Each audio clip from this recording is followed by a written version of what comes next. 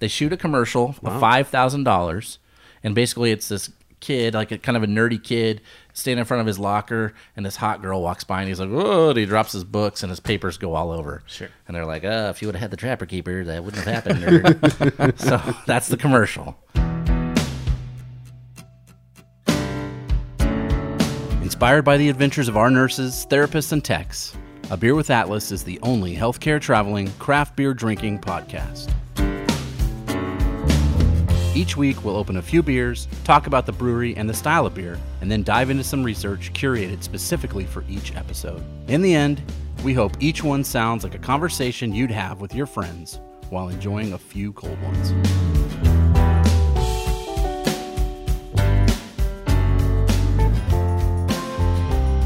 Welcome to another episode of A Beer with Atlas. I'm Rich. I'm Brian. And on the controls, like usual, a little black box there, Mr. Producer Dolan. Or whoever you keep calling me. Yeah, whatever. Whatever nickname sticks this week. What is it? The guy you just looked up. Oh, Bob Vila? Bob Vila. Dolan fancies himself a woodworker now. He's a handyman. He didn't know who Bob Vila was when I called him that. Yeah. I thought you were going back to old pork chop sandwiches. Or, a hobo pork chop. Hobo pork chop. All right, Rusty Nail. Yeah. Rusty Nail, and I don't remember yours, Brian. I don't know. Hopfather. Yeah, that sounds Hopfather. good. I Yeah. like that. Yeah. Speaking of things Dolan doesn't know about, we're heavy in that today. Oh, so right. Dolan's going to hopefully take notes, and he's going to learn quite a few things today. So this was Dolan's Christmas wish about, when did you go? When did you go to the meadery here? Oh, man. It will be a year in May. So this mead's been aging here. That's perfectly fine. Yeah, it seems That's fine. what you want. He went to this place called Big Lost Meadery in Gillette, Wyoming, and brought this bottle back for us. Nice. It's called Wild Man. It looks like a Wild Man on the label, does. too. It's a good. I like their artwork. And I'll get into this. Let's open it. It's a screw top. Oh, I mean, that's the first time on this show we've had a screw top alcohol container. True. 18%. Holy guacamole, as they say. Someone's going to need to drive to go get tacos today. Yeah, not going to be us. I've had this, and you know what? I'm going to wait till we... You better just fill that cup up there, Rich. Oh, my gosh. Look at it pour. You want to stop there. Yeah, you definitely want to stop there. You don't want to go too deep in this. It almost looks like straight vodka. How am I supposed to audit later? Well, that's a good question. Kayla's not going to be happy with... She don't have to know. Okay. There we go. Wow, yep, that's definitely mead. Yep. This smells alcohol-y. Oh, it is. It's going to taste it, too. But not in a bad, burny way, I'm guessing. Okay, all right. So, Big Lost Meadery is located 106 South... Whoa, you okay there? He already, I'm just good. smelling it, got him a little tipsy. 106 South Gillette Ave in Gillette, Wyoming. Open Wednesday through Friday, 4 to 10. Saturday, 11 to 11. Sunday through Thursday, they're closed. Probably because they're so heavily intoxicated from the 4 days that they're open, they need 3 days to recover. Yeah, it's either that or they're a small mom and popper. That's true. Be my guess. Yeah. You went to this place? Yeah. So, what do you want to know? Do you want to know the atmosphere? Yeah. Okay. Is it just like a tap room, like a brewery tap room? They do. They have some beers on tap. So I mean, they do make their own beers, but their whole thing is Viking themed. See, I have one of my really good friends. His name's John Miller. We used to be in a band together. And he makes mead at home as well, and he's a nerd, and he'll be proud to tell you that he has his own drinking horn that he has for such occasions like Game of Thrones episodes or the Vikings TV show. So he breaks that out on special mead drinking occasions, and he has his own horn. So if you order just the mead, if you don't do a flight, you get it in a horn. Hell at Big yeah. Lost. Yes. That's amazing. Yes, and you can also buy the horn, so you can always bring it back, and I don't know if there's a discount with it, but... That's a piece of glassware I don't have that I need. Is a horn. Horn. And the cool thing about the place, too, is they have a wood fire. So we went in the beginning of May because my sister is graduating high school. So in Wyoming, it's still snowing. It's still cold. Yeah.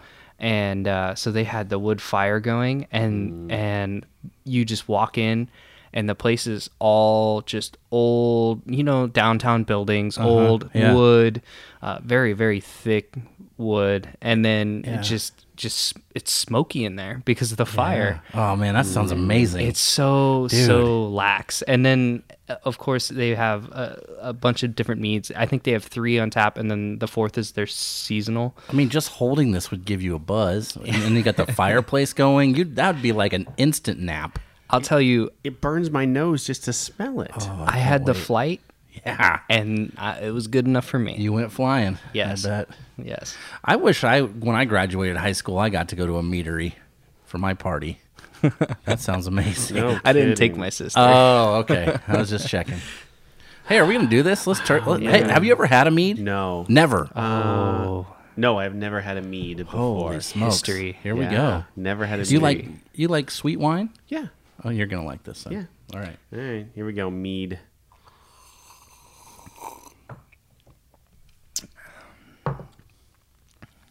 Oh, it tastes like honey. Yeah. That's my favorite thing. It about tastes like Bernie honey. Yeah. Oh boy. I mean, can you taste why you get messed up? Heck yeah. This is 18% all day long. This is different from what I remember. It must be the aging. I don't know. It aged a year in here. That's good. I feel like I get a lot more honey.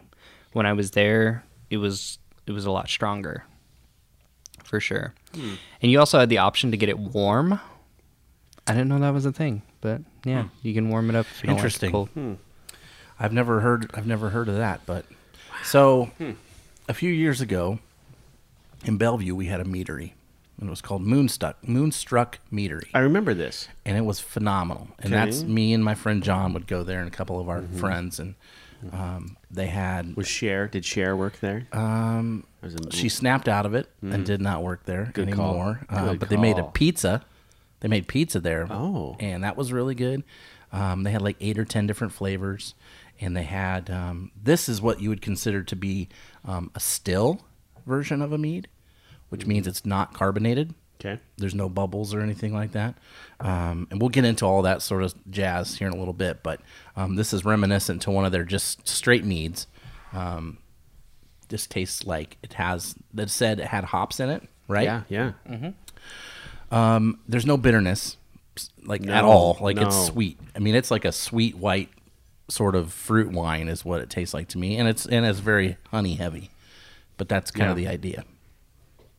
I'm gonna have another little sip of this, and then I'm gonna let you do your thing, and I'll get into mine. You know, it's interesting because I was just picking up my phone to do the Untapped. Are there meads on Untapped? Yeah, it should be. Is there? Yeah. It's so drastically different, I think, than anything I've had before. Oh, it's just like straight honey It to me. is. It's like, it's like if a wine were made with hops, I guess. Yeah. It are you a Simpsons? You're a Simpsons fan, Yeah, yes. yeah. When they parodied the Lord of the Flies, when they got stuck on it. Remember, Yeah. Otto drove them on. Oh, yeah. yeah. And Ralph comes out and he's got berries all over his Oh, face, yeah. and he goes, "These berries taste like burning." Uh-huh. That this beer tastes like burning. I was hoping you weren't going with the tobacco. So we'll take burning The berries. tobacco episode arguably could be one of the best yeah, of all time. So good. So here's what I got for us. I got a little history lesson, and it kind of hits it on the thing over there that talks about the different, I think China, the Vikings, all sorts of people made that. Yeah, you can read it if you want. There's a whole story before you get it. There's a Yeah. whole story on their website, like of the Wild Man. Oh, really? Oh, wow. Go read it. It's the craziest kind of. Is it like a big man or Bigfoot sort of thing, or Kind it's like a of. crazy mountain guy that went nuts? And Yep. that Yeah. sounds right. That's like not an urban legend, but just like a tall tale from the West that is in a lot of different places. Oh. That it's a guy that just like was out in the wilderness too long and just went nuts. No, that's. I do know that each one of their meads has a character. Like the honey with rosé is called the Crazy Woman, or I saw that one too. that yeah. one was really good. That one didn't make it back. Sorry. Oh, okay. One of those deals. Yeah. Oh.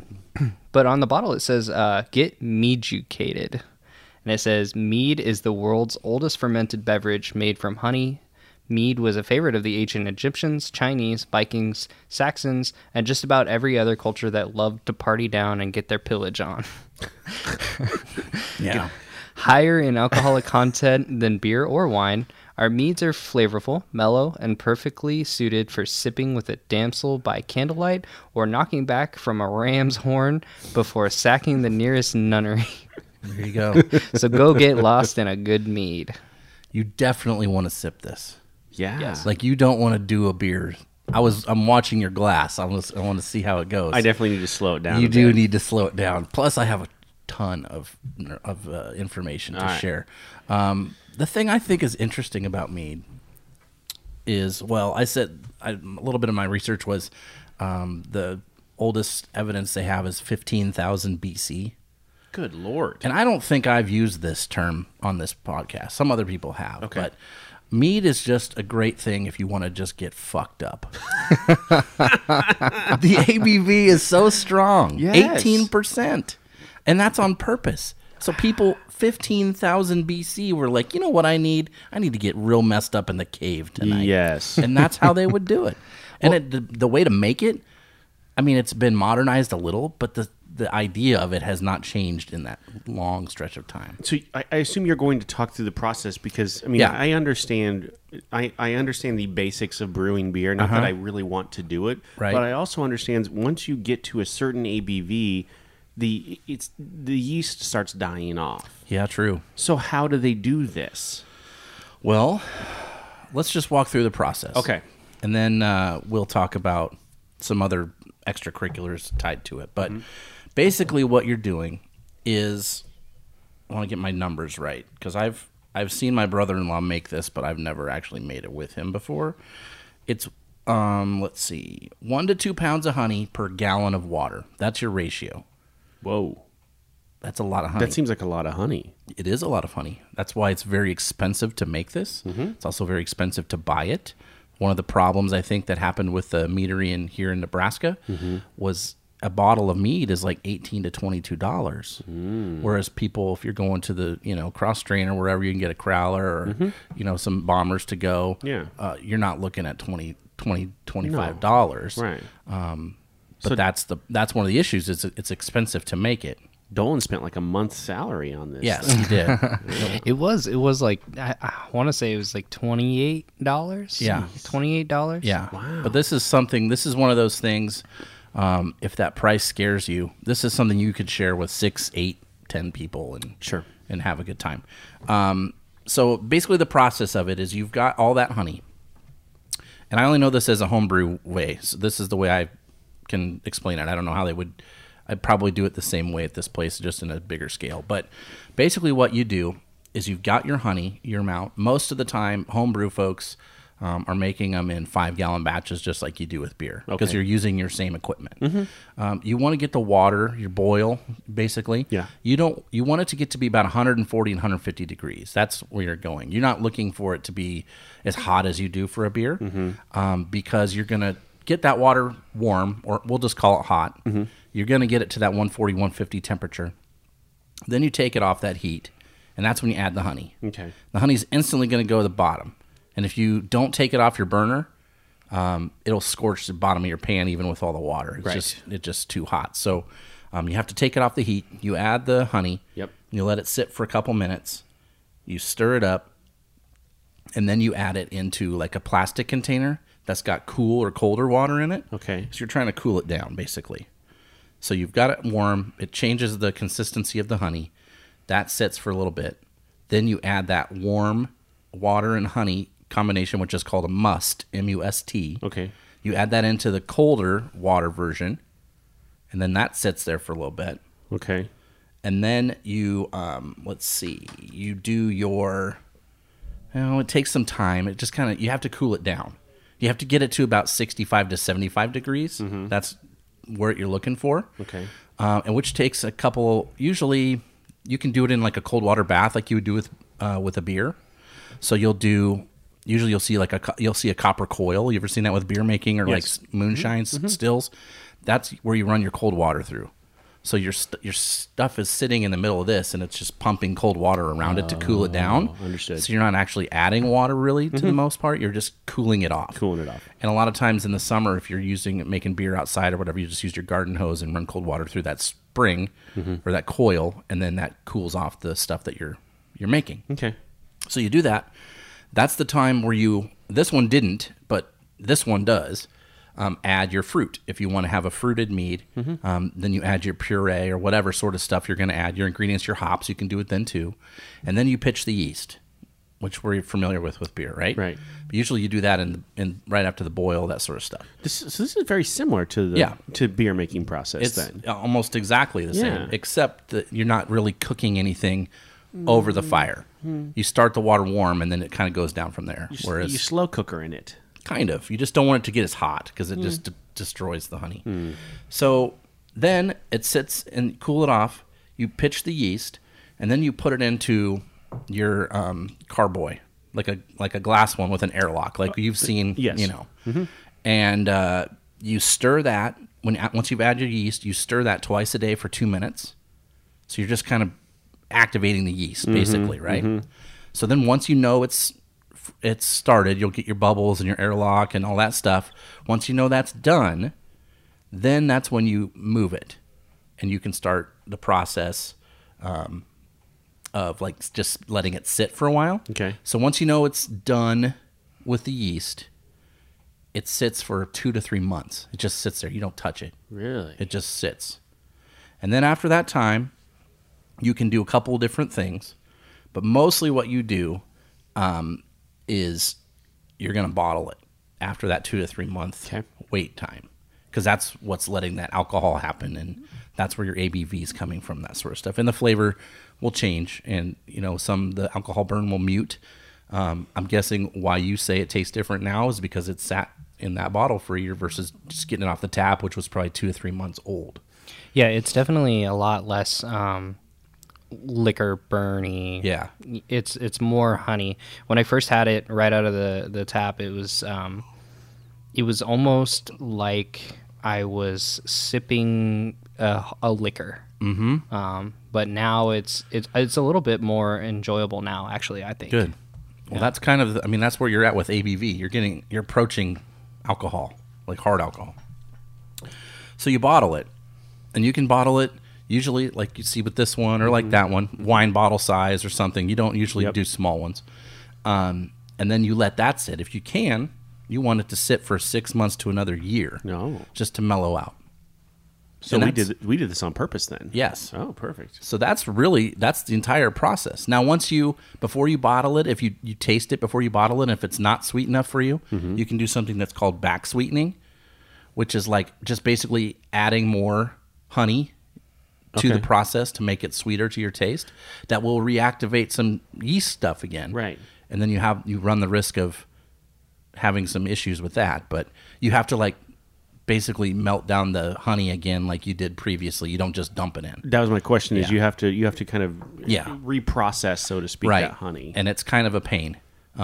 So most times, at least for homebrewers that I know, they don't do that second process again, because you're basically getting everything out again 3 months later to add a little bit of what may or may not even change the flavor of your drink. Yep. So, but then you bottle it and you let it sit for as much as you want. It's one of those things like you could age this. This could sit there for 5-10 years and you'd probably be fine, as long as you closed the bottle up correctly and stuff. Sure.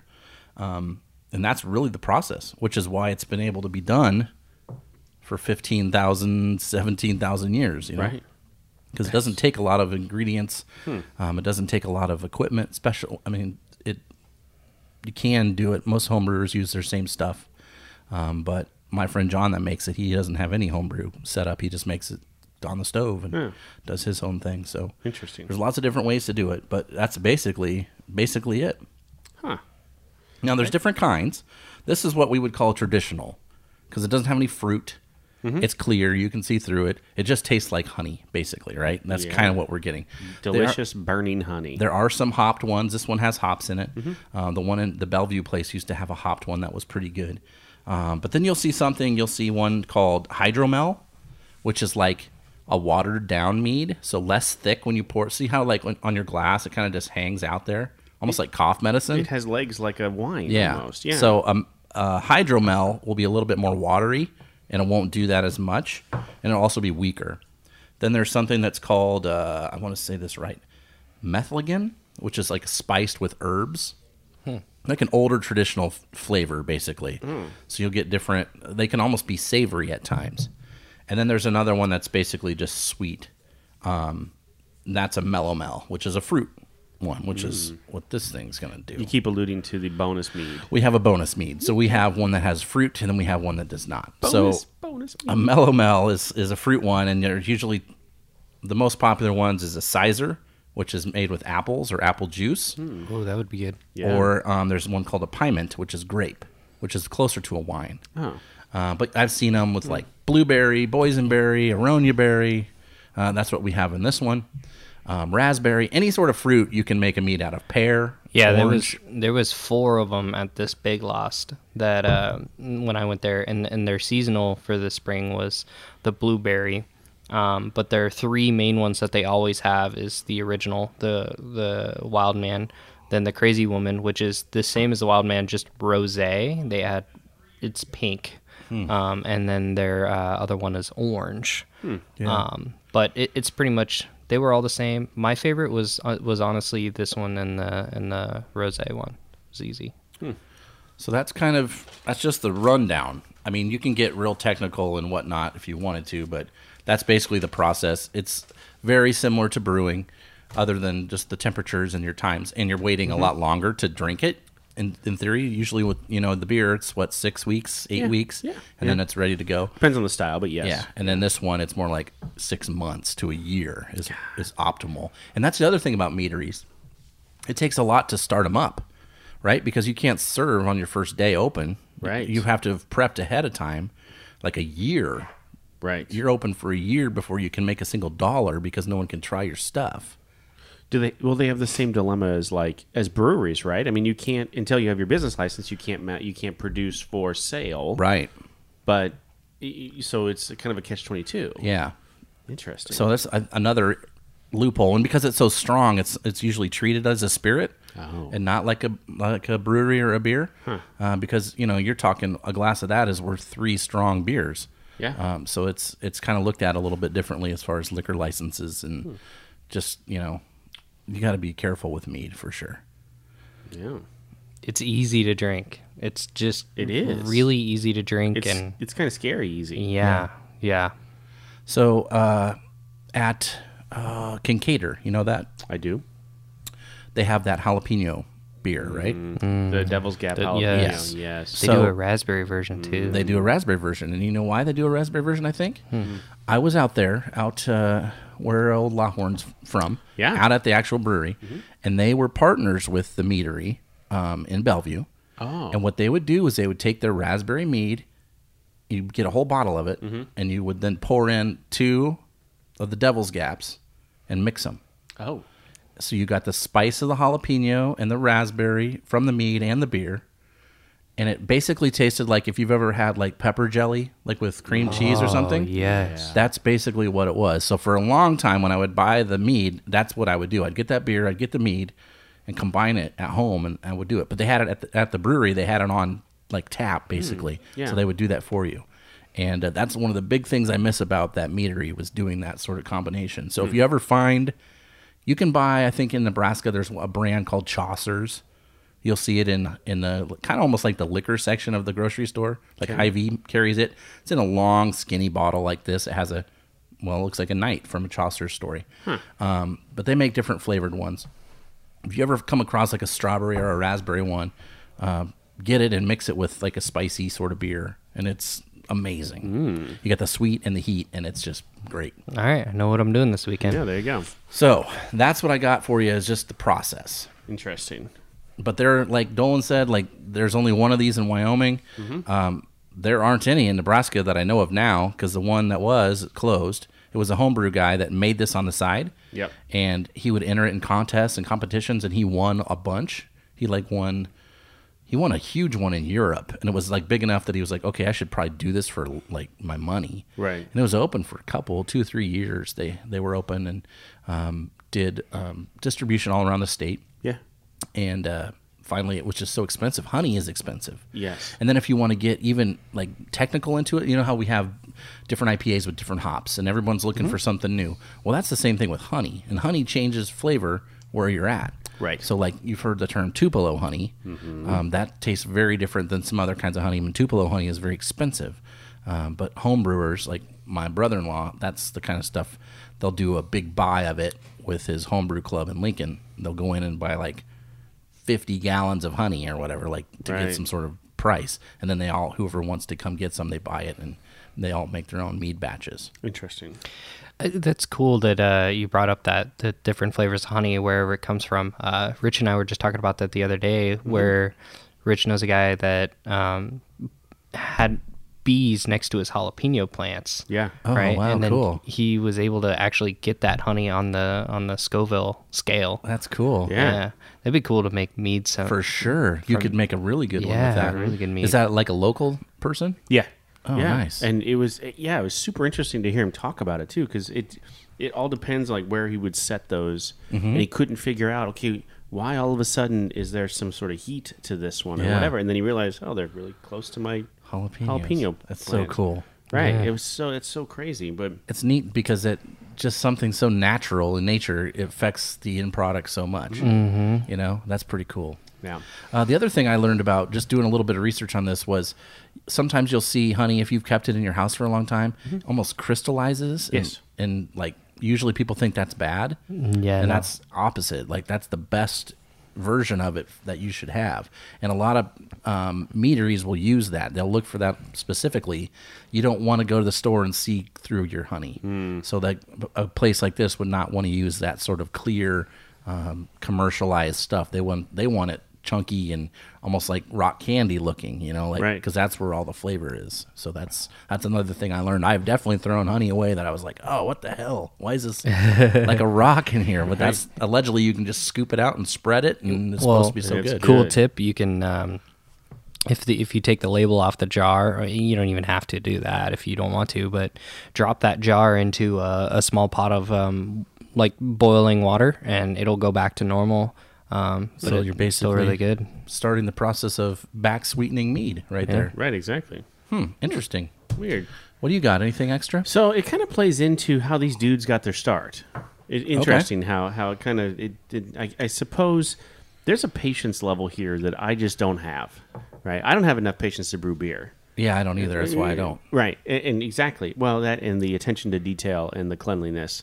It's science, man. I don't like biology, chemistry. I don't none of that. Thanks. Have you been back in Bobby's like chemistry in this chemistry? lab Yeah. that he has back there? Like every With brewery the beakers has, and the microscopes, Yes. and every good brewery has like a biochemist on staff yes, to like watch their yeast strains and stuff. unbelievable like Yeah. science process. And not that I'm not a clean person, like I like my things Yeah. clean, but That's another level when That's you're a whole nother sanitizing level. every single thing you touch all and- the yeah. time, all the time. Yeah. So, kind of the story of this meadery begins in like 2007 in Utah.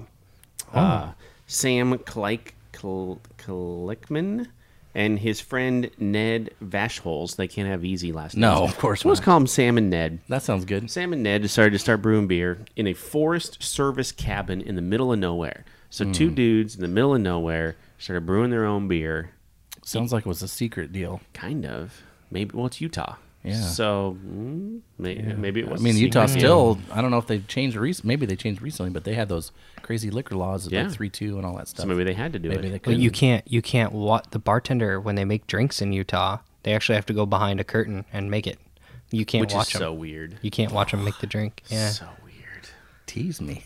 Oh, right? Weird. That might be why, right? Yeah. I mean, yeah. Weird. That is weird. 2009 it was when Sam tried to make mead for the first time. His friend Shane Anderson, who has a normal last spelling of his last name, hooked him up with some honey from Montana. He got 125 pounds of honey to try his first batch, and he was super. At first, he was like, "Wait a minute, I'm not going to do this. Like, it's Yeah. one, the process takes too long. Two, it's too expensive." And Yeah. if it comes out bad, then I've just wasted all this time or That's whatever. totally true. Yeah. Yeah. And one of his friends convinced him, like, no, you probably should try this. Like, I bet it's going to be good if you do it, or whatever. So he did it for the first time. A year later, the mead was done, and it was amazing. So that's kind of how this meadery started. 2014 was kind of when Big Lost was born. 2017, so 3 years later, they kind of get their start there in Gillette. Sam took on a partner, Bob Hewitt Gafferney. Who was, if I remember the story right, Bob was dating Sam's sister, and they kind of got along, and it was one of those things like, hey, just go hang out with my brother or whatever. And then Bob ended up buying in, and they quit their full-time jobs. Ooh. One was a firefighter, and the other, I can't remember what the other one did. Yeah. And they started Big Lost, and that's kind of just where it started from. So those are the two dudes, Sam and Bob, now that they run the meadery there in Gillette.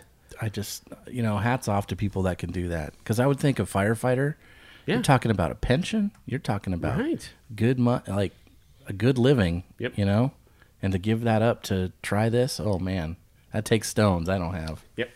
So that's kind of, that's where the whole thing. So, I mean, in the grand scheme of things, it took them 2007 to 2017, right? So it took them 10 years to actually get it off the ground. From the day he thought, I'm going to brew beer for the first time in the middle of nowhere in Utah, to I can produce this mead and we can make some money on it. Now, how did they end up in Wyoming? He moved there. Moved there? He just Okay. moved there, yeah. So Coal, probably. Could be. yeah. That or the better liquor laws and distribution. Yeah. setups. Oh, well, yeah. That makes sense. Isn't it always, the story is always two dudes that met because their wives pushed them together. That's just go, whatever. It's a good way to make friends, I guess, huh? Yeah. You spend a lot of time together. Brew some beer, make some mead, whatever it is. Like when you make a beer batch or whatever, and you've probably been around for this, there's a lot of sitting around and waiting. Yep. So there's a lot of time to talk and get to know people. It's kind of fun. Yeah. I like it. And a lot of drinking other beer while you're Yep. doing it, Yeah. right? So you can't be around it and not drink more of it or drink others, other beers or whatever. You can't drink water while you're making beer. It doesn't work. I think that's what I've kind of gleaned from all this so far is if you like wine or if you've enjoyed a stronger cocktail, Sure. you would like this. If you like a sweet wine, like a Nebraska Midwest wine, Yep. That's kind of what all we have is because we have the fruit trees that we have. Right. If you like that style, you'll love meads. Like this is an easy stepping stone, I think. And it's less dry than a wine. Finishes way sweeter. Tacos are going to taste so good. Oh, man, they are. Holy cow. Dolan, this is tasting good. I might go back for just a little bit more. I was cautious with my pour, so I was too. I poured really small, and I was and we're gone, and he still has a little bit. So I was not. we might do that. So when this came up, and I thought this topic, I had two topics in mind to cover that are kind of related. And then this third one popped into my mind this morning, and I was like, oh, yeah, I'm going to do this. Because you and I will know this, and Dolan will probably not. Okay. But that's okay. Mead. The name Mead. Okay. M-E-A-D, company. Yep. Oh, You know what they made? Yes, yeah. The Mead Trapper Keeper. Uh-huh. That's where we're going. Oh, sweet. Because I always wanted one, and I didn't have one. Trapper Keeper. Yeah, you See, heard of Dolan these? has no idea. Oh, my goodness. Dude, your You're social about to get status schooled. in school was strictly based on your Trapper Keeper. You lived and died by what design was on your Trapper Keeper. Man, Is that like a book bag, like a satchel book bag? you're close. We're It went getting there. in your satchel. When you book bag. actually, when I'll break it down for you, you're just like, what? Why Yes. was this popular? I know what you're talking about. But The for some reason, plastic with the little, like it had the elastic, and you would wrap it around the button or something to No. keep it shut. No, Is You're that close, not but the- no. you're getting closer. Okay. You're getting warmer. All right, You're here's where warmer. we're going. All right. 1978, the first Trapper Keeper came out. Wow. And basically what they are, at least at that time, was colored 3-ring binder. That's basically what it is. Yeah, yeah. A 3-ring binder. In Does that its- sound exciting to in you? its most Yeah, basic but form, yes. You can the 3-ring binder. Like I remember them. You can zip them all the way around, or if you didn't have a zipper, you had a little elastic thing, and it would. That's probably. I mean, yeah, it's kind of the same idea, but that was not a trapper keeper. Okay. No. So basically, what we've got here, it is, and this is crazy to me, in the prime, so 80s to early 90s. Oh yeah, $100 million a year made on trapper keepers. what I tell you, your social status, like your hierarchy in the popularity of school, depended on the coolness of your trapper keeper. 75 million sold as of 2017. They still make them. You can still get one. Oh. They're hard to find. Not like you used to be able to just walk in and get one, but you can get one. They're still out there. So in 1972, the guy that invented this or created it, he was working for Mead, and he was in charge of their product development, right? Okay. He did something really cool, I think, and it's kind of tied to baseball. He almost used sabermetrics, but in a way for business. Okay. So he went to this Harvard professor that studied schools, and he was basically like, "What's going to happen in the next 10 years? What do you forecast the changes to be?" He had an idea of things he wanted to work on was like organization. That was his idea for new products, something about keeping people organized. And the professor at Harvard in 72 said, "Well, there's going to be more kids per class. They're going to be taking more classes, and they're going to have a lot smaller lockers. They're not going to have as much space to keep all their things, and they're going to be going to more places." All of these things became true. Yes. Yes. And that's kind of where the idea comes from. He's like, okay, well, if they're going to be going places, they're going to have more stuff, but they have less place to put it, then I want to make something that keeps it all together. And that's what he did. Genius. So the first idea was, they called it a peachy. Terrible name. That was a terrible name. Peachy Keen is short for. Okay. And it's the folder that goes inside your trapper keeper. Okay. They've been around since the 1940s. But they were only to the West Coast, to the Rocky Mountains. Oh. And this is why. They had basically the pocket was up and down and not horizontal. It was vertical. Oh. So your paper stayed in like a piece of paper. Exactly. Yeah, yeah. And that was a design that, for some reason, was cool in the West Coast and never made it across the country. Weird. And it wasn't until this guy who came up with the idea was talking to his sales rep in the West Coast, and he was like, "Hey, here's the design I have for these folders that will fit in this binder." And the guy's like, "Well, why don't you make it so that the pocket is vertical?" Right. And he's like, "Well, why? Why would I do that?" And he's like, "Well, that way if you put it upside down, the paper doesn't fall out." Mm-hmm. And he was like, "Oh, that's a good idea." Yeah. And that's what they did. So they made about 7 or 8 different versions before they actually released one. They had it for a while. The pockets were angled on the folder, so almost like a diagonal. I remember those. So that was an option you could get. That was my option, actually. I preferred to that one. Let's see. Couldn't tell you why, but it just did. The name, I thought this was great. This ties in kind of what we're doing. So the guy has the idea. He's got the design. He's got it all fairly worked out. But he's like, "What should we call this?" And his boss, they go out for lunch, and they have some martinis, as you do in 1976 or whatever. Mad Men at style. lunch. Yeah, and he's Sure. like, "Let's call the folder a trapper because it traps papers." And the guy's like, "Well, what do we call the thing that holds the folders?" And he says, "Well, trapper keeper." Ding, perfect. Let's do it. Over some martinis. That's a drunken name if I've ever heard right? one. But it kind of makes sense. Totally makes sense. So I was kind of hoping like his boss's name was like Johnny Keeper or something. Or, yeah, I don't John know. Trapper from like MASH. So they're like, "Okay, great. We got the name. We have the product design. We have the idea. We need to test the market to see if this is even something people are interested or will buy." Right? So somehow they choose Wichita, Kansas. They shoot a commercial of $5,000, and basically it's this kid, like a kind of a nerdy kid, standing in front of his locker, and this hot girl walks by, and he's like, "Whoa!" And he drops his books, and his papers go all over. Sure. And they're like, "If you would have had the Trapper Keeper, that wouldn't have happened, nerd." So that's the commercial. So they show the commercial only in Wichita, like during, I think it was at nighttime. Okay. And then the next weekend, they put it out for sale, and they sold out every single Trapper Keeper in Wichita. Like, you couldn't get it. People were fighting. Kids were fighting in the store to get them. And they were like, at Mead, they were like, "Okay, yeah, this is a hit. We're going to do this." Yep.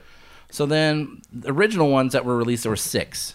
There was a red one, a blue one, and a green one. Okay. And then they had 3 that had stock images. There was a picture of some dudes playing soccer. There was one with a dog and a cat, and there was one of like the Oregon coastline. What? And that was it. That was your designs. Yeah. And they sold all out of everything. I wonder how they came up with those three. Right. Like, dog and cat makes sense. But Does it though? soccer Does it? and I Oregon don't- coastline? Yeah, I don't know. It was just stock pictures that they could buy cheap. Oh, okay. Oh. So I don't know why I was thinking this, but when you said Oregon coastline, I'm thinking like just a map of Oregon. Oh no, it was just like a picture of It was the a picture water. of Or it. But whatever. that makes more sense. Okay. So, yeah, they do that. That's the first ones you can pick from. And then let's see what year. Oh, at that time when they released them, the folders cost 29 cents, Okay, yeah. and the keeper itself was $4.95. So you're talking probably $7 to $10 to get a bunch of folders in the Trapper Keeper. Right, right.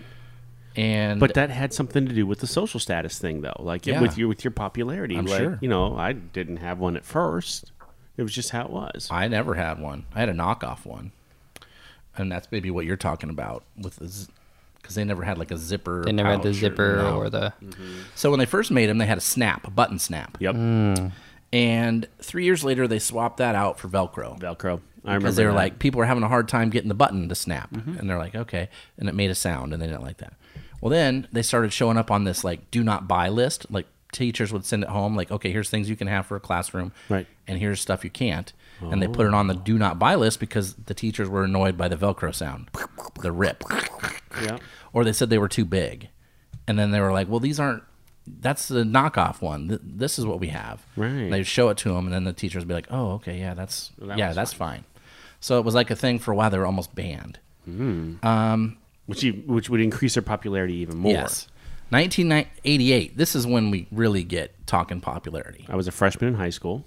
The Designer series comes out, and they started making all sorts of different tie-ins, and they had licensing with a bunch of them. So here's the most popular ones: Garfield, Lisa Frank, Oh, Lisa Frank. Yeah.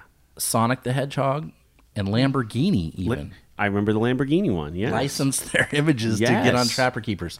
So if anyone out there who's listening to this, which maybe be two people that know me, I have been using the Lisa Frank Trapper Keeper joke for 10 years at least. That's something I've always wanted for Christmas. That's something I want. I never got it. I want it for Christmas. I've used it forever. And then there it is. There it was is. one of the most popular ones. Yeah. It had a unicorn, I remember.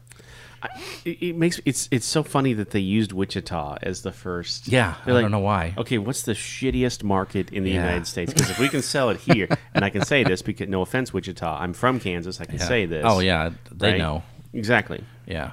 Yeah, it's not great. If it sells here, good lord, it'll sell gonna sell everywhere. anywhere. Yeah. They've done a bunch of different like remakes to them, and they've changed some things. You could one of the things about the folders, if you remember this, it had like times tables on them, and it Yes. had like capital cities and just different facts and stuff. And teachers were trying to ban those because they're like, "Oh, kids are cheating." What's cheating? Because yeah. you got the answers right in the folder, and that was everybody loved a that. ruler. I had one with a ruler. Yeah, had a on ruler, it. all sorts Yeah. of stuff. 2014, they relaunched, and their two big ones were Hello Kitty and Star Wars. Oh. So Good you licenses could to probably have. find a Star Yeah. Wars Trapper Keeper if you wanted to. Still made by Mead. Still. Yeah, I think Mead is another company now, but they're still owned by the same people. These things have been featured in Napoleon Dynamite. Do you remember that? Oh, heck yeah. South Park, Full House, and most recently Stranger Things. It almost sounded like Napoleon when I said that. Yeah. Yeah. Do what I want, all right? Mead. I'm actually looking this up. Mead Company. Mead Trapper Keeper. Let's look that Yep. up. Trapper Keeper. Trapper Keeper. Does Mead even still exist? Good lord. So yeah, I they know do. the company name because I know that they always have that little tag on their stuff, and it just says Mead. Yep. They make pencils too. Yep, they make all sorts of office supplies. And Yeah. in the article I was reading, like this guy was like, "This was the greatest thing in office and school supplies, and it just crushed the market." And I thought, whoever would, as a kid, be like, you know what I want to do someday? Crush the school supply market. Yeah. But apparently, there's some people out there that do. And that was the first. So that was not the first thing I thought of when I thought of Mead. But I was like, oh, the Mead Trapper Keeper. Are we going to do a Mead again? I don't know. I better throw this information out there because I know that Rich would remember. Here's the thing. Like, if you are out to crush a market, Uh-huh. right? No one gives two shits about the school, like that's that sort of stuff. Yeah. That's it. Like you would own it. Like you could tell people like I'm going to dominate the school supply market. Right. Be like, I don't give a damn. Yeah. Who cares? I mean, It doesn't what matter. is it in Trains, Planes, and Automobiles? He sells the shower ring curtain or yes, whatever. yes. The ring, the plastic rings. Yep, for shower curtains. Or Tommy Boy with the brake pads. I mean, that's the things you just don't think about. Get a good look at a There's bull's there's ass. a ton of things like that, especially in toys. Like, what was a jelly thing with all the little floaty? You know what I'm talking about? It's a tube, and it's got all the little floaty, like stars and stuff like and you that. squeeze them or And you something? squeeze it, yeah. Like, I know what you're talking about. that guy Yeah. made It's almost like a snake. Kinda. so much money. Yeah, Yeah. yeah. There's a lot of money out there. Yeah. Well, Dolan and I went for a second pour on this one before we get into this one. I'm gonna applaud you when you finish that. Yeah. This is a big pour. It was. You went strong. Let's be honest. You can handle it. I'm one meeting away from being an alcoholic, so this is okay to me. I'm totally fine with this. Yeah. So, So what do you think after you've had a few drinks of it? I absolutely love it. I wish we had done it sooner. Holy smokes. I love You it. went from it burns my nose to I love it. I was super scared just smelling it, but then once you get into it, if you like wine, or if you like a heavy pour with a cocktail, right? I like it when Yeah. I like some vodka burn. It's just that's okay. Yeah. If you like that, this is 100% for you. This is a mead buzz is an amazing buzz. It's very similar to wine though. You don't want to go too far. That's true. So what's it called again? I'm looking it up on the Untapped here. Big Lost, Big Lost Wild Man. Wild Man. No, I think we just gotta look up Wild Man because I don't see anything Big Lost here. So. I think I already tried searching this before, and it was really hard to find. Oh no, that was the brown ale that I brought back from. I don't know. We might Gillette Brewing Company. I mean, I know that there are meads on here, but I don't know if this one will be. You know what? It's not. I don't see. Wait a minute. Oh, I think I found it. Here it is. You're saying 18% ABV, no IBUs, one Yep. check-in. Who is this? Dolan. Dolan checked it in. Was it me? It was. It wasn't me. What did I rate it? He was blacked out at the time, so I'm not going to remind him. Yeah, I did. Okay, so in the beginning of did the what? no, Blacked out? no. In the beginning of the episode, I said I had a flight, and that did me. Well, I as we were talking, I remembered that I had a flight of all their beers and then a flight of all their meads, Wow. Good And for then you. Sam had to carry him back home. and she drove home. Yep. Oh yeah. Only yeah, for sure. 171 check-ins. Yeah. Our friend Dolan, in his drunken state, rated this at 4.25, Oh. which is, I can tell you is high for its actual rating. Yeah. I'm gonna guess it's the actual rating is probably 3.44. You want to come down off the 4.25 a little bit? See, if I were to re-rate it, I'd re-rate it a 4.5. But Oh, boy. like I said, I Well, think you it can tastes re-rate it, yeah. It tastes better than what it was before. So if I'm going to go off of what other people think, I think this is weird. This is different. This is not something that's going Yeah. to be used to, or that somebody's going to be used to on the palate wise. So I think it's like a 3.52. 3.8. Oh, that's pretty good. Yep. The other thing about Gillette, how is that one of the top 3 cities in Wyoming? I wouldn't say it's the top 3 cities. There was a lot of coal mines in the area, Yeah. so there was a lot of people. But if you're talking top cities, I'd say like Cheyenne, Laramie, Casper. So that's what I'm thinking. So like, it's weird that this is even there in the Yeah. state, let alone. Yeah. But then it's like in the 4th or 5th biggest city. Right. It's just crazy that it's still around. You know what I mean? Like we couldn't keep one alive or around here in Omaha. I think Gillette is one of those things, setting the coal mining aside, is like just people who grew up in Rapid City that is tired of Rapid City, so they just Screw this, we're go out. 2 Yep. hours west, and There's an interesting breakdown, and I normally don't do this, but I went and looked just because of Dolan's experience coming off the tap versus the bottle. Off the tap, so a draft version of this, only 12 ratings at 4.21, which is About spot on where he was at. exactly. So there must be something to that alcohol burn. The kind That of people like. right. Oh, it definitely was, because I had talked to when we did research going up there, because I knew that I was going to bring like beers back for this, and I was going to bring other things back. And Sam, my wife, was like, there's a meadery there. You should try that. Have you ever had mead on the episode? And I was like, no. And so we started researching it up on the way. So I was expecting more of a beer flavor. I was even going as far as like maybe it's like a honey stout, but it was way more liquor off the tap than I was expecting. So I think that's why. It's I think that might have something to do with it. So people that would seek out the meadery would want that, and so they would naturally then rate it higher. Where somebody was just like us given the bottle. I think this is. I mean, it's right in the middle for me. I think it's a 4. There's nothing wrong with that. Yeah, that's good. Seeing as how I've never had one before, you know. Yeah, I'm kind of surprised that you like it, but not totally, I guess. I mean, you don't usually tend to like sweet stouts or things like that. That's true. But you know what? If it was more sour, I would be like, oh yeah, you'd love it. Totally love this. Over the Christmas break, I took my own advice, right? And I branched out a little bit. Oh, okay. And I tried some different styles. I tried some stouts. How's that? Oh yeah, okay. Instead of just like, okay, what IPA do you have on, or whatever, give me, what's your best stout? What's your best porter or whatever? I wasn't disappointed with my choices. There you go. Well, I wasn't. Yeah, somebody else helped you too, which is good. I'm not quite to your status, right? How your self-proclaimed stout. I love stouts. Stout, if I may, stout slut status. Yes. You called yourself that. I'm on getting Facebook, that tramp stamp right? tattoo. I'm pretty sure. I am not quite to that, but one of these days we will do a Yeti from Great Divide in Colorado. Yeah. I had the s'mores Yeti. Ooh, I've never had that. Oh my goodness. That sounds good. It was everything you would expect it to be and more. So here's the first topic that I actually planned on when I knew we were going to do mead. Okay. And it's not totally related, but kind of is. And that's how my brain works. So I'm thinking, lately I've been working a lot. We're busy. Which is good, right? Yeah. Pays for the mead. Yep. But also, it doesn't leave me a lot of time except to be at work, go home, maybe eat dinner, read some books to my kid, and go to sleep and do it all over again. Sure.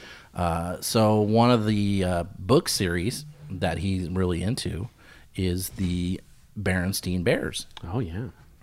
And here's our tie-in. Honey. There's a character in the Berenstain Bears named Honey. Bears eat honey. And bears love honey.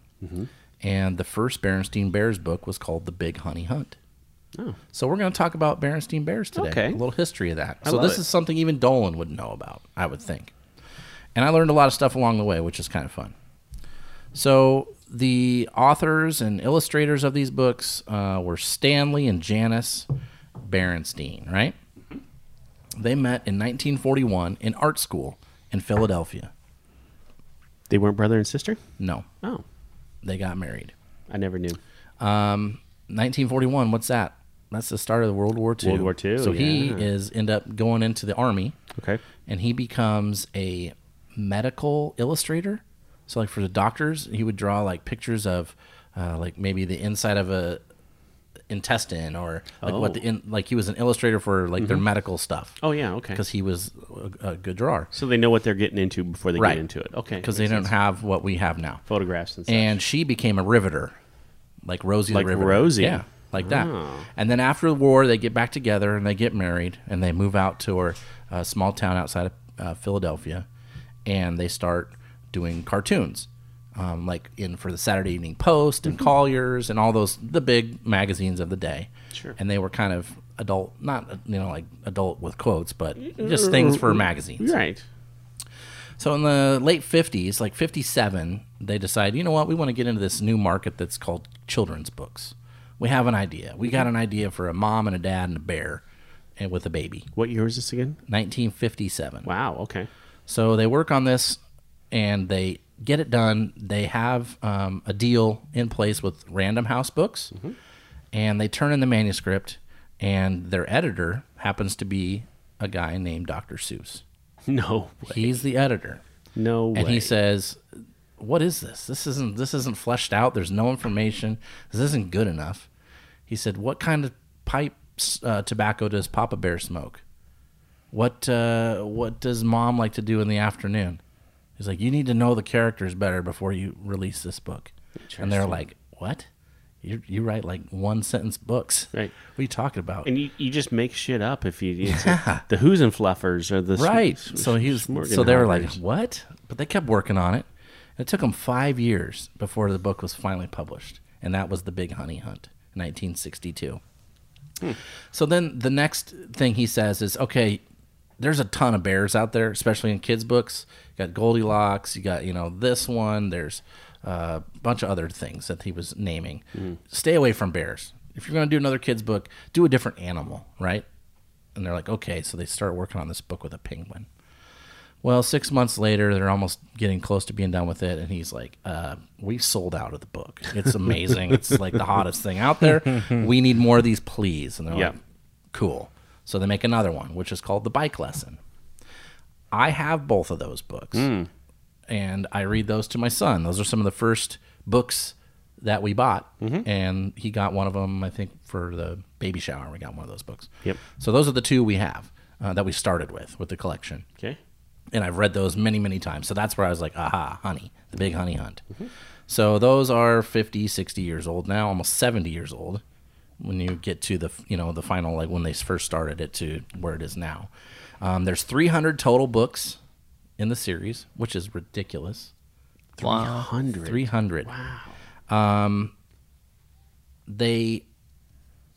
I guess between the first book and the second book, Dr. Seuss took some liberties, and he said, you know what, Stanley and Janice, those are kind of all right names. Let's go with Stan and Jan.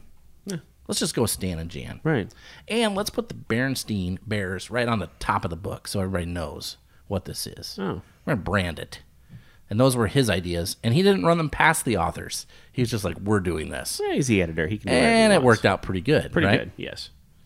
So let's see, they did those books. They did them like a bunch every year from the 60s all the way up until still currently. They're still making these books. How old are they? Well, they're not around anymore. Oh. So That's too bad. Stan died in, I think it was 95, and Jan passed away 2012. And they had two sons. One was named Leo, and one was named Mike. Okay. And they took over the family business. Leo does the business part, so he's like the work out the deals and the money and that sort of stuff. Yep. And Mike is the one that comes up with the stories and the illustrations. Oh. So he has kept going up. I think there's some. Let's see, what year did I write it down? It's very similar to like you and Steve and Rich. That's true. There you go. Steve deals with the numbers. And you got the artistic stuff. That's absolutely true. Sister Bear was added in 74 because they were getting a lot of letters from girls saying, how come there's no girl in these stories? They've done 10 years of these books and there's no girl. So they added her. And then in 2000, Honey Bear was introduced. And they did like a writing campaign. So she was the youngest sister. Yep. And they said, okay, who did a contest? You can name this bear. Write us a letter and tell us what the name should be and why. And Honey Bear won. So there's another honey tie-in. Were they born or do they just show up? Yeah, they were. I think they were born. They did a book like that one was called Birds and the Bees. And Bears or something like that. And that was in 2000. And it was like to talk about what happens when you're having a baby or whatever. Okay. So basically the storylines of these books are very similar. And that's one of the criticisms of them is that basically the kids have a problem or they run into something that they don't know about. Yep. And they go to Dad and Dad messes it up. Well, right? He tells them and then it actually makes it worse. This is real life. And then Mom comes in and sets it straight. Again, real life. Right. Yeah. So but you could say the same thing about any like children's TV episodes. I mean, basically. Yeah. And they said, they asked him, how come you guys picked the bear, right? And they said, well, contrary to popular opinion and belief, it doesn't have anything to do with our names. It's more because mother bears are fierce and protective and like good mothers, and the dads are like aloof and not really around. And they're like, we can take those characteristics. And that's basically The Simpsons. Yeah. Goofy dad. I mean, it's most every cartoon. Goofy dad, straight mom, solves the problems, and that's how it works. So after the Mike guy takes over, the son, he kind of keeps it going, but he also like branches out and he does real religious ones now. So they have like Berenstain Bears Bible, like for kids, and they have like the story of Easter. I know my kid has that one. My mom got him. And they have like religious versions also, but then they have the ones that you probably remember or reading or I had as a kid, like Stranger Danger and like Too Much Candy and all that sort of stuff. In the 80s, there was 2 years where they did a cartoon on Saturday mornings. And then in 2003, they made another one. It was on PBS. There was like 50 episodes of that. They made it in Canada, and they showed it on PBS. So like another generation of kids knows about Berenstain Bears. And yeah, they still make them today. And they're still pretty popular. There's like, I think they started licensing it in 83. And by 85, they had 150 different things with the Berenstain Bears on it. And made them $50 million, which is a lot in the 80s, I would think. Yeah. For something that they just did as doodles. Good work. So yeah, that's what I got on the Berenstain Bears, I think. Let me double check my notes. Oh, here's some more good stuff. Video games. They had Berenstain Bears video games. I recall. Really? They had one. The first one came out on Atari in 1983. And then the last one they made was in 2006, which played for Windows, like a desktop computer game or whatever. But yeah, that's what I know about that. I'm trying really hard to warm it up. Because I noticed as I got to the bottom of my very generous pour that it was a little warmer, and there was way more honey forward. Oh, yeah. More so than the cold one. So that might be why they offered it that way at the meadery. Maybe. So I've been doing my best to warm it up here. Well, you got a bottle opener? Because we're going to need it. I just spilled it all over my face. We're going to meet it. We're going to meet it. Hey. All right. So, I have one more thing to talk about. Okay. And we're also going to talk about this mead here. Okay. This is bonus mead. This is a bonus mead, and this is a session mead. It's 8%. Which you said this yesterday, and I had to laugh. Mead. That's not what generally session means, but okay. But in this world, it does. In this world, it does, yeah. This is one that my brother-in-law made, and he has made, I think, was it last year maybe, or 2 years, he would tell me. He entered a mead in the homebrew competition, and he won the whole competition with his mead. So he knows how to make meads. There's a guy that we have met that's been here, Nate Wheat. Yes. He makes amazing meads. He makes them with boiler. I have a couple friends in Lincoln that are also in the beer club, Nathan and Emily. They make good meads. They also make this thing that I've never had before. They're the only people who have ever made it. It's basically mead, but it's made with maple syrup. Whoa. So instead of honey, they use maple syrup. Weird. And it tastes like maple syrup wine. Yum. It is amazing. Oh Peter my God. Summers, recruiter, where are you at? Bring it. Some of that. Right. Bring it. I bet you he could do it because he already makes beer and he makes honey Right. or he makes syrup. He makes syrup, beer, Yeah. and And he also, has the barrels. Right. So he can barrel age that. Oh, boy. So that's what we got. But this one is called a pancake mead, and it has aronia berries. I guarantee you those are from his sister's farm in Iowa. And then there's blueberry, and there's maple and vanilla. So we're getting all those flavors. yum. What'd you think about it warmed up? I can tell you, it warmed up. It tastes more burning. So that was the thing. That was actually one of the things when I was there, and I got the blueberry, the seasonal. Yeah. The person working the counter that night, she said, "Warm this up." Yeah. And I was like, "What?" And she's like, "Yeah, I'll pop it in the microwave for you for like 20 seconds. Like, I will warm this up for you. It's amazing." And I didn't necessarily agree, but I could see why somebody would like it. Huh. Yeah. I think I liked it warmer or better. Yeah. Yeah. It's almost probably like a mulled wine at that point. You ever had that, you know? Yes, yes. One of the other things I didn't say earlier when we were talking about mead, and I did mention still versus carbonated. So carbonated, there was a little bit of psst when I opened this. There wasn't anything with that one. No. But just imagine it with bubbles. Okay. Because that's at the meadery in Bellevue when it was there. Like that was actually more popular version because it's more relatable to what people drink. You know what I mean? It's like some like drinks, like cocktails or whatever. Usually like a soda or something that's got some bubbles. So, Yep. Hand me your glass there, Dolan, and I'll get you going with this one. So this one should be a lot different color. Bonus mead looks like wine almost. I mean, that's what it is, honey wine. Yeah, it's honey wine. It's like a purple-ish pale, like a plum color. Most of that color is going to come from the aronia berries and the blueberry puree, I'm guessing. Interesting. Yeah, it's a very plum color-ish looking. I have not tried this. I haven't had it. So he brought a bottle last time he was over, and I saved it for this. Brother-in-law, is this your sister's? Your sister's husband? He's my brew-in-law. They're not married, but they'll never get married. So after like 15 years, he's in the fam. So brew-in-law. That's what I call him because he's my homebrew guy. That's fantastic. Weird. It smells amazing. I'm gonna guess it will be good because he doesn't let anything go out that's not good. It smells like blueberry pancakes. Well, It really does. That's the goal. Weird. Yeah, it does. Get that vanilla. Whoa. Yeah. You know just try it, and I'm going to describe it to you. You know the blueberry syrup from IHOP? Dude. Spot on. Dude. Are you kidding with this? That is amazing. So that's mead. That's how you can do it. Yum. So you notice the difference between what Dolan brought, just because it's straight and not fruit added, and this one has 4 additives to it, right? Yeah. So you can do anything with, which is one of the fun things with mead, and that's why a lot of homebrewers mess with it and tinker. It takes a long time, but like you said, if you make it wrong, it's expensive to dump. Expensive, yeah. My friend John, who I was talking about earlier, I remember the first time he made mead, it was not great. And we both knew it, but we both drank it anyway. We were like, Well, it's a year's worth of work. we got drunk, That was the end result. What do you think of this one?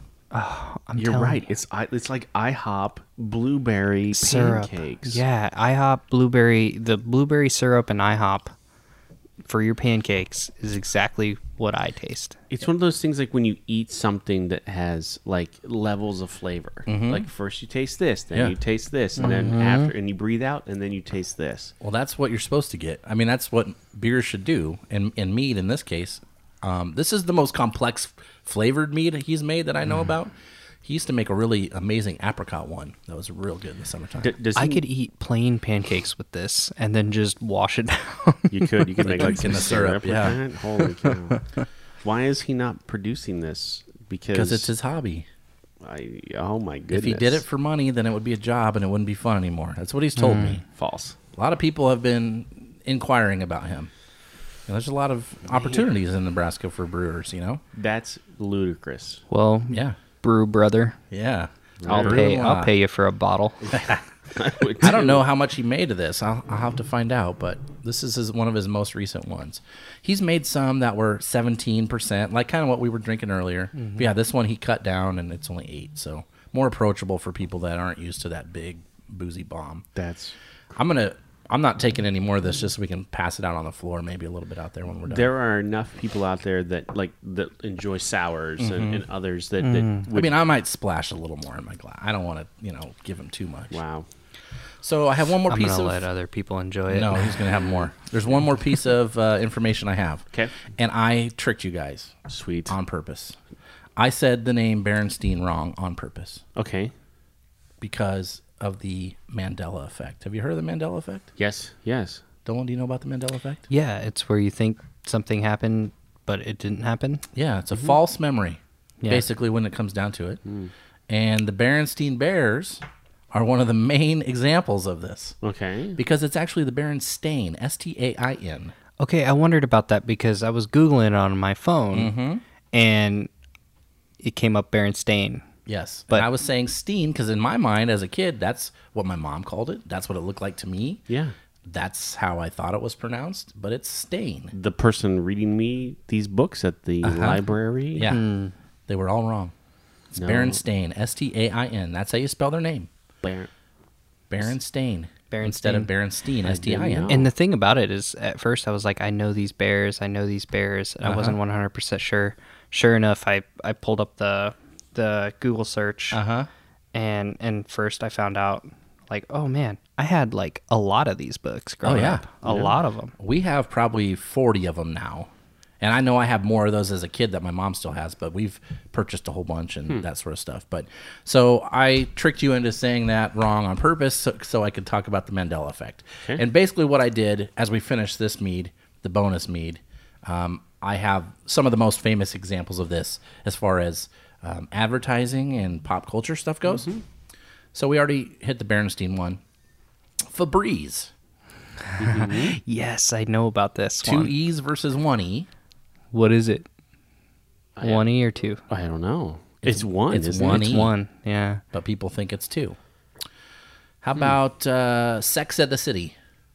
Huh? Say again? Sex and the City Sex and the City? on HBO. It's Sex in the City. Sex in the City. Yeah. But a lot of people think it's Sex and the City. Oh, Oh. I thought you were going to tell me different. I'm like, no, I've Yeah. always known it as Sex in the City. There you go. Right. Good for you.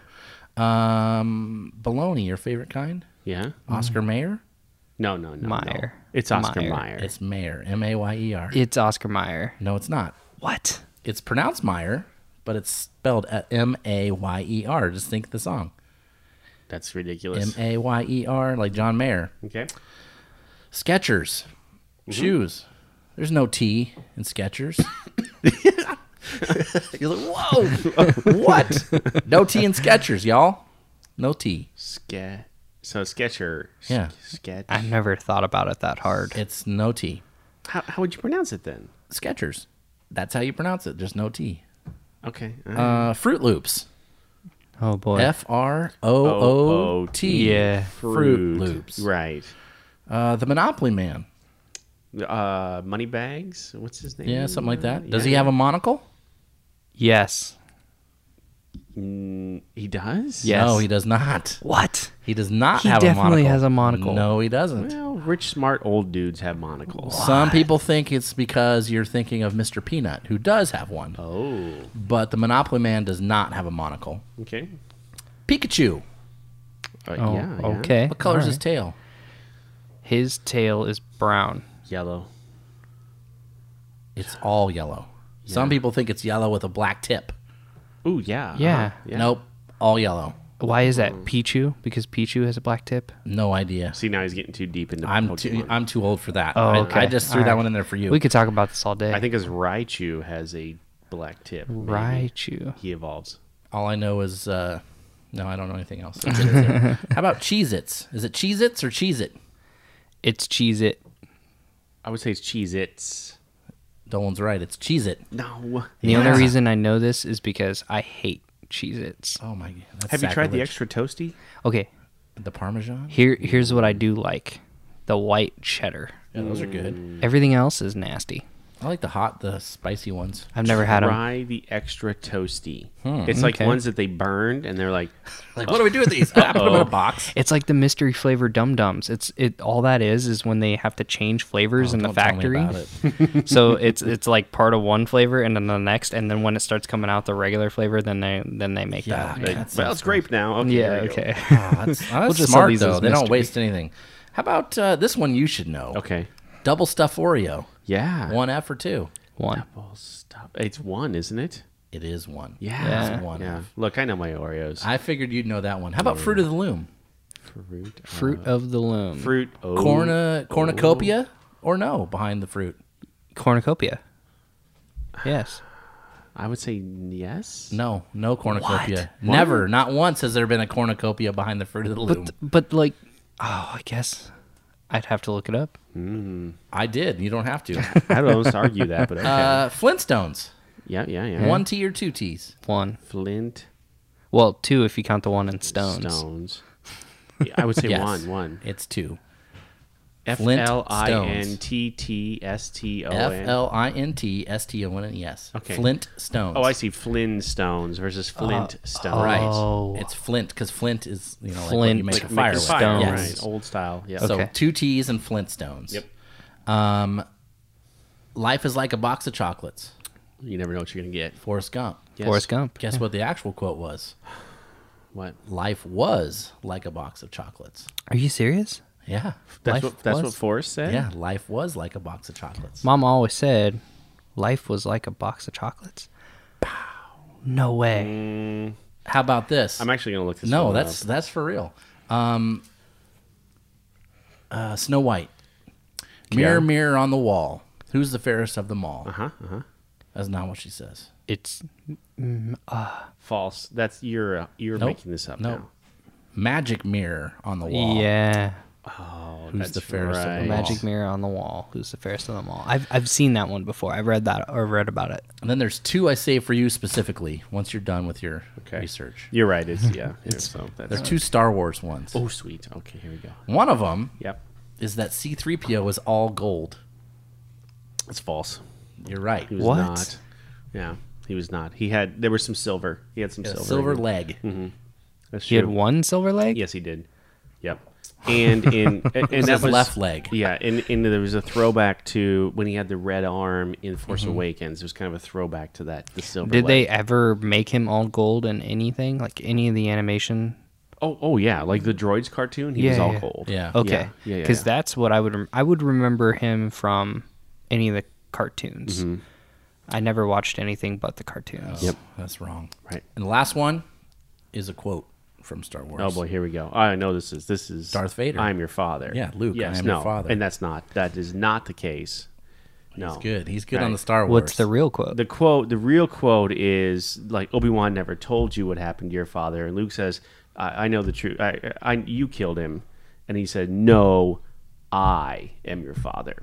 Yeah, but everybody thinks it's Luke. I am your father. Right? No, he told me enough. He told So, me you killed okay. him, and he says, "No, I am your father. Not Right. Luke, I am your father. Right. Right. Which is awesome if you go back and read, like, nobody had that in their script except for David Prowse, or except for, David Prowse, who was in the Darth Vader Darth costume. Vader, yeah. Who's actually speaking the lines. And that they redubbed or whatever. Exactly. And he took it to Lucas and he was like, what? Is this right? Yeah. It's like, yep. And he's like, yep, you just need to say it because, and Mark Hamill didn't even know. And so that's Wow. like an authentic reaction. Oh, that's They go cool. into that scene and Lucas is like, okay, something's going to happen here and I need an authentic reaction to this. And so that's exactly what happened there. That's cool that he thought about it and planned that so far ahead. You Yep. know what I mean? Yeah. So, out of all the Mandela effects that you just listed, I'm surprised you didn't bring up the. Wasn't there? Didn't somebody think that somebody died but never actually died? Well, there's a bunch of those, but Jim one of Morrison, Ambrose Bierce. No. One of them is actually Nelson Mandela, which is where it comes from. Which is where it comes from. People Okay. thought he died in prison, Right. but he didn't. No. He got out and he lived for about 10 years afterwards. Yeah. Another one people thought died that didn't was Neil Armstrong. Okay. So they remember him dying. Another one that they said was Billy Graham. You remember him, the televangelist? Superstar Billy Graham? Not the wrestler. Not the wrestler. No. So he was this televangelist, and he is related. I don't remember who's related to, but he was on TV a lot, and he just died 2018. But people remember him dying like years and years ago. And then Patrick Swayze, surprisingly, was one. Really? Yeah, Really? they're like, Yeah. oh, we thought he recovered from that cancer. No, he didn't. I saw the pictures. So that's what the Mandela effect is, and it's been like kind of studied recently. And there was a couple other ones I didn't write down. Curious George, the monkey. Yeah. He does not have a tail, but people think he does. You just changed my life. Kit Kat has a hyphen in it. I knew that. Kat, I knew yes. that. Yeah. I eat too many of those. I know I that. think those are all the ones I can think off the top of my head. But it's kind of a cool thing. It is. Because that Berenstein Bear one really stuck in my craw when I heard that a couple years ago, and I was like, what? No way, I have to check. And it was real, Berenstain Bears. Berenstain Bears. Yep. So there we go. Tied to honey? Not really. But it was the Mandela effect. Berenstein Bears tied to honey because bears eat honey. They You have a think- kid named Honey. We're drinking mead. That's where we're at. There you You, go. you'd think that we would cover more honey and honeybees in this episode, but if you want that, there's a previous episode, the honey You're on it. Very beer true. that we drank, Yep. that I believe Heather It was Kylan, in one Texas. of our recruiters, brought us. Yeah, Absolutely. because we did the Texas. killer bees on that So one. yeah, check out that one if you want to know more about beers and stuff. But mead. Yeah, beer and beer hives. Yeah, that's why I went kind of a different way with this one, just because Yeah. I knew we'd already touched Sure. on that, and I don't know. There's something about things that I take for granted as part of my childhood, or just even now, things like I would like to know, like, oh, where did that come from, or what is actually about that, and so that's what we did today. Hey, and that ties in with honey in a way. Things you take for Right. granted, and Yeah, exactly. That's true. Here's what I take for granted that that everything always tastes the same, right? Wherever you go, it's right, and it doesn't. And Yeah. just try different stuff, no matter what. Like I mean, two different breweries can have the same recipe and it will taste different. exactly. Yep. Use the same hops and the same process and the same whatever, and it'll Yeah. still taste different. Yep. I think there's just too many variables for it to taste the same, right? The barrel, the water, Yeah, the water's the main thing. Yeah. Yeah. That's my thing with IPAs is like guys that don't like IPAs. I didn't either. Yeah. I didn't either at all. But understanding that every place is going to taste different, just keep trying them. Because there's Yeah. IPAs I try now, I'm like, I won't order that again. Look, Yeah. I've been band practice, like we switch off on who buys the beer, right? Yeah. And usually a case of beer lasts 2 practices. But I will always, when it's my turn, I will always bring IPAs. I'll bring IPAs and then a cheap beer, right? Yeah. Because I want to make myself better at it. Oh, nice. And I have. I think I've grown a taste for it, and I'm getting those guys going too. I'll say, because when we started this, like, you wouldn't touch IPA. No, it was tough for me. Yeah. That's cool. I like how everything's evolved over time. That's what I've learned, with mead here, is that nothing is the same. You got to try it. And if you Don't see be one scared. of these around, a meadery, go check it out. Because Yeah. there are not that many around. Meaderies are pretty rare. And Yeah. I mean, that's why when we were looking at it, when we drove up there, like, we had to go. Yeah. It's just I something agree. we had to experience. And the Interesting. atmosphere killed it. Like the fire and I want to go there. I Just bet. because of how you Yeah. described that, I want to check it out. It's so cool. Everybody's drinking from a horn. I think that was the most weird thing I've, like, you walk into like what's supposed to be like a bar or something, right? Yeah. And everybody's drinking from a horn. So cool. Awesome. I completely, I totally missed the boat here at the intro. I should have started with welcome to another episode of A Mead with Atlas. Did not. So, Oh, that's okay. but I've learned my lesson. I will end it. Brian, we're not going anywhere for a while. Let's finish this mead. Thank you for listening to A Beer with Atlas. Special thanks to our brand team for producing the show. Each episode of A Beer with Atlas is powered by Atlas MedStaff, an industry leader in travel healthcare staffing.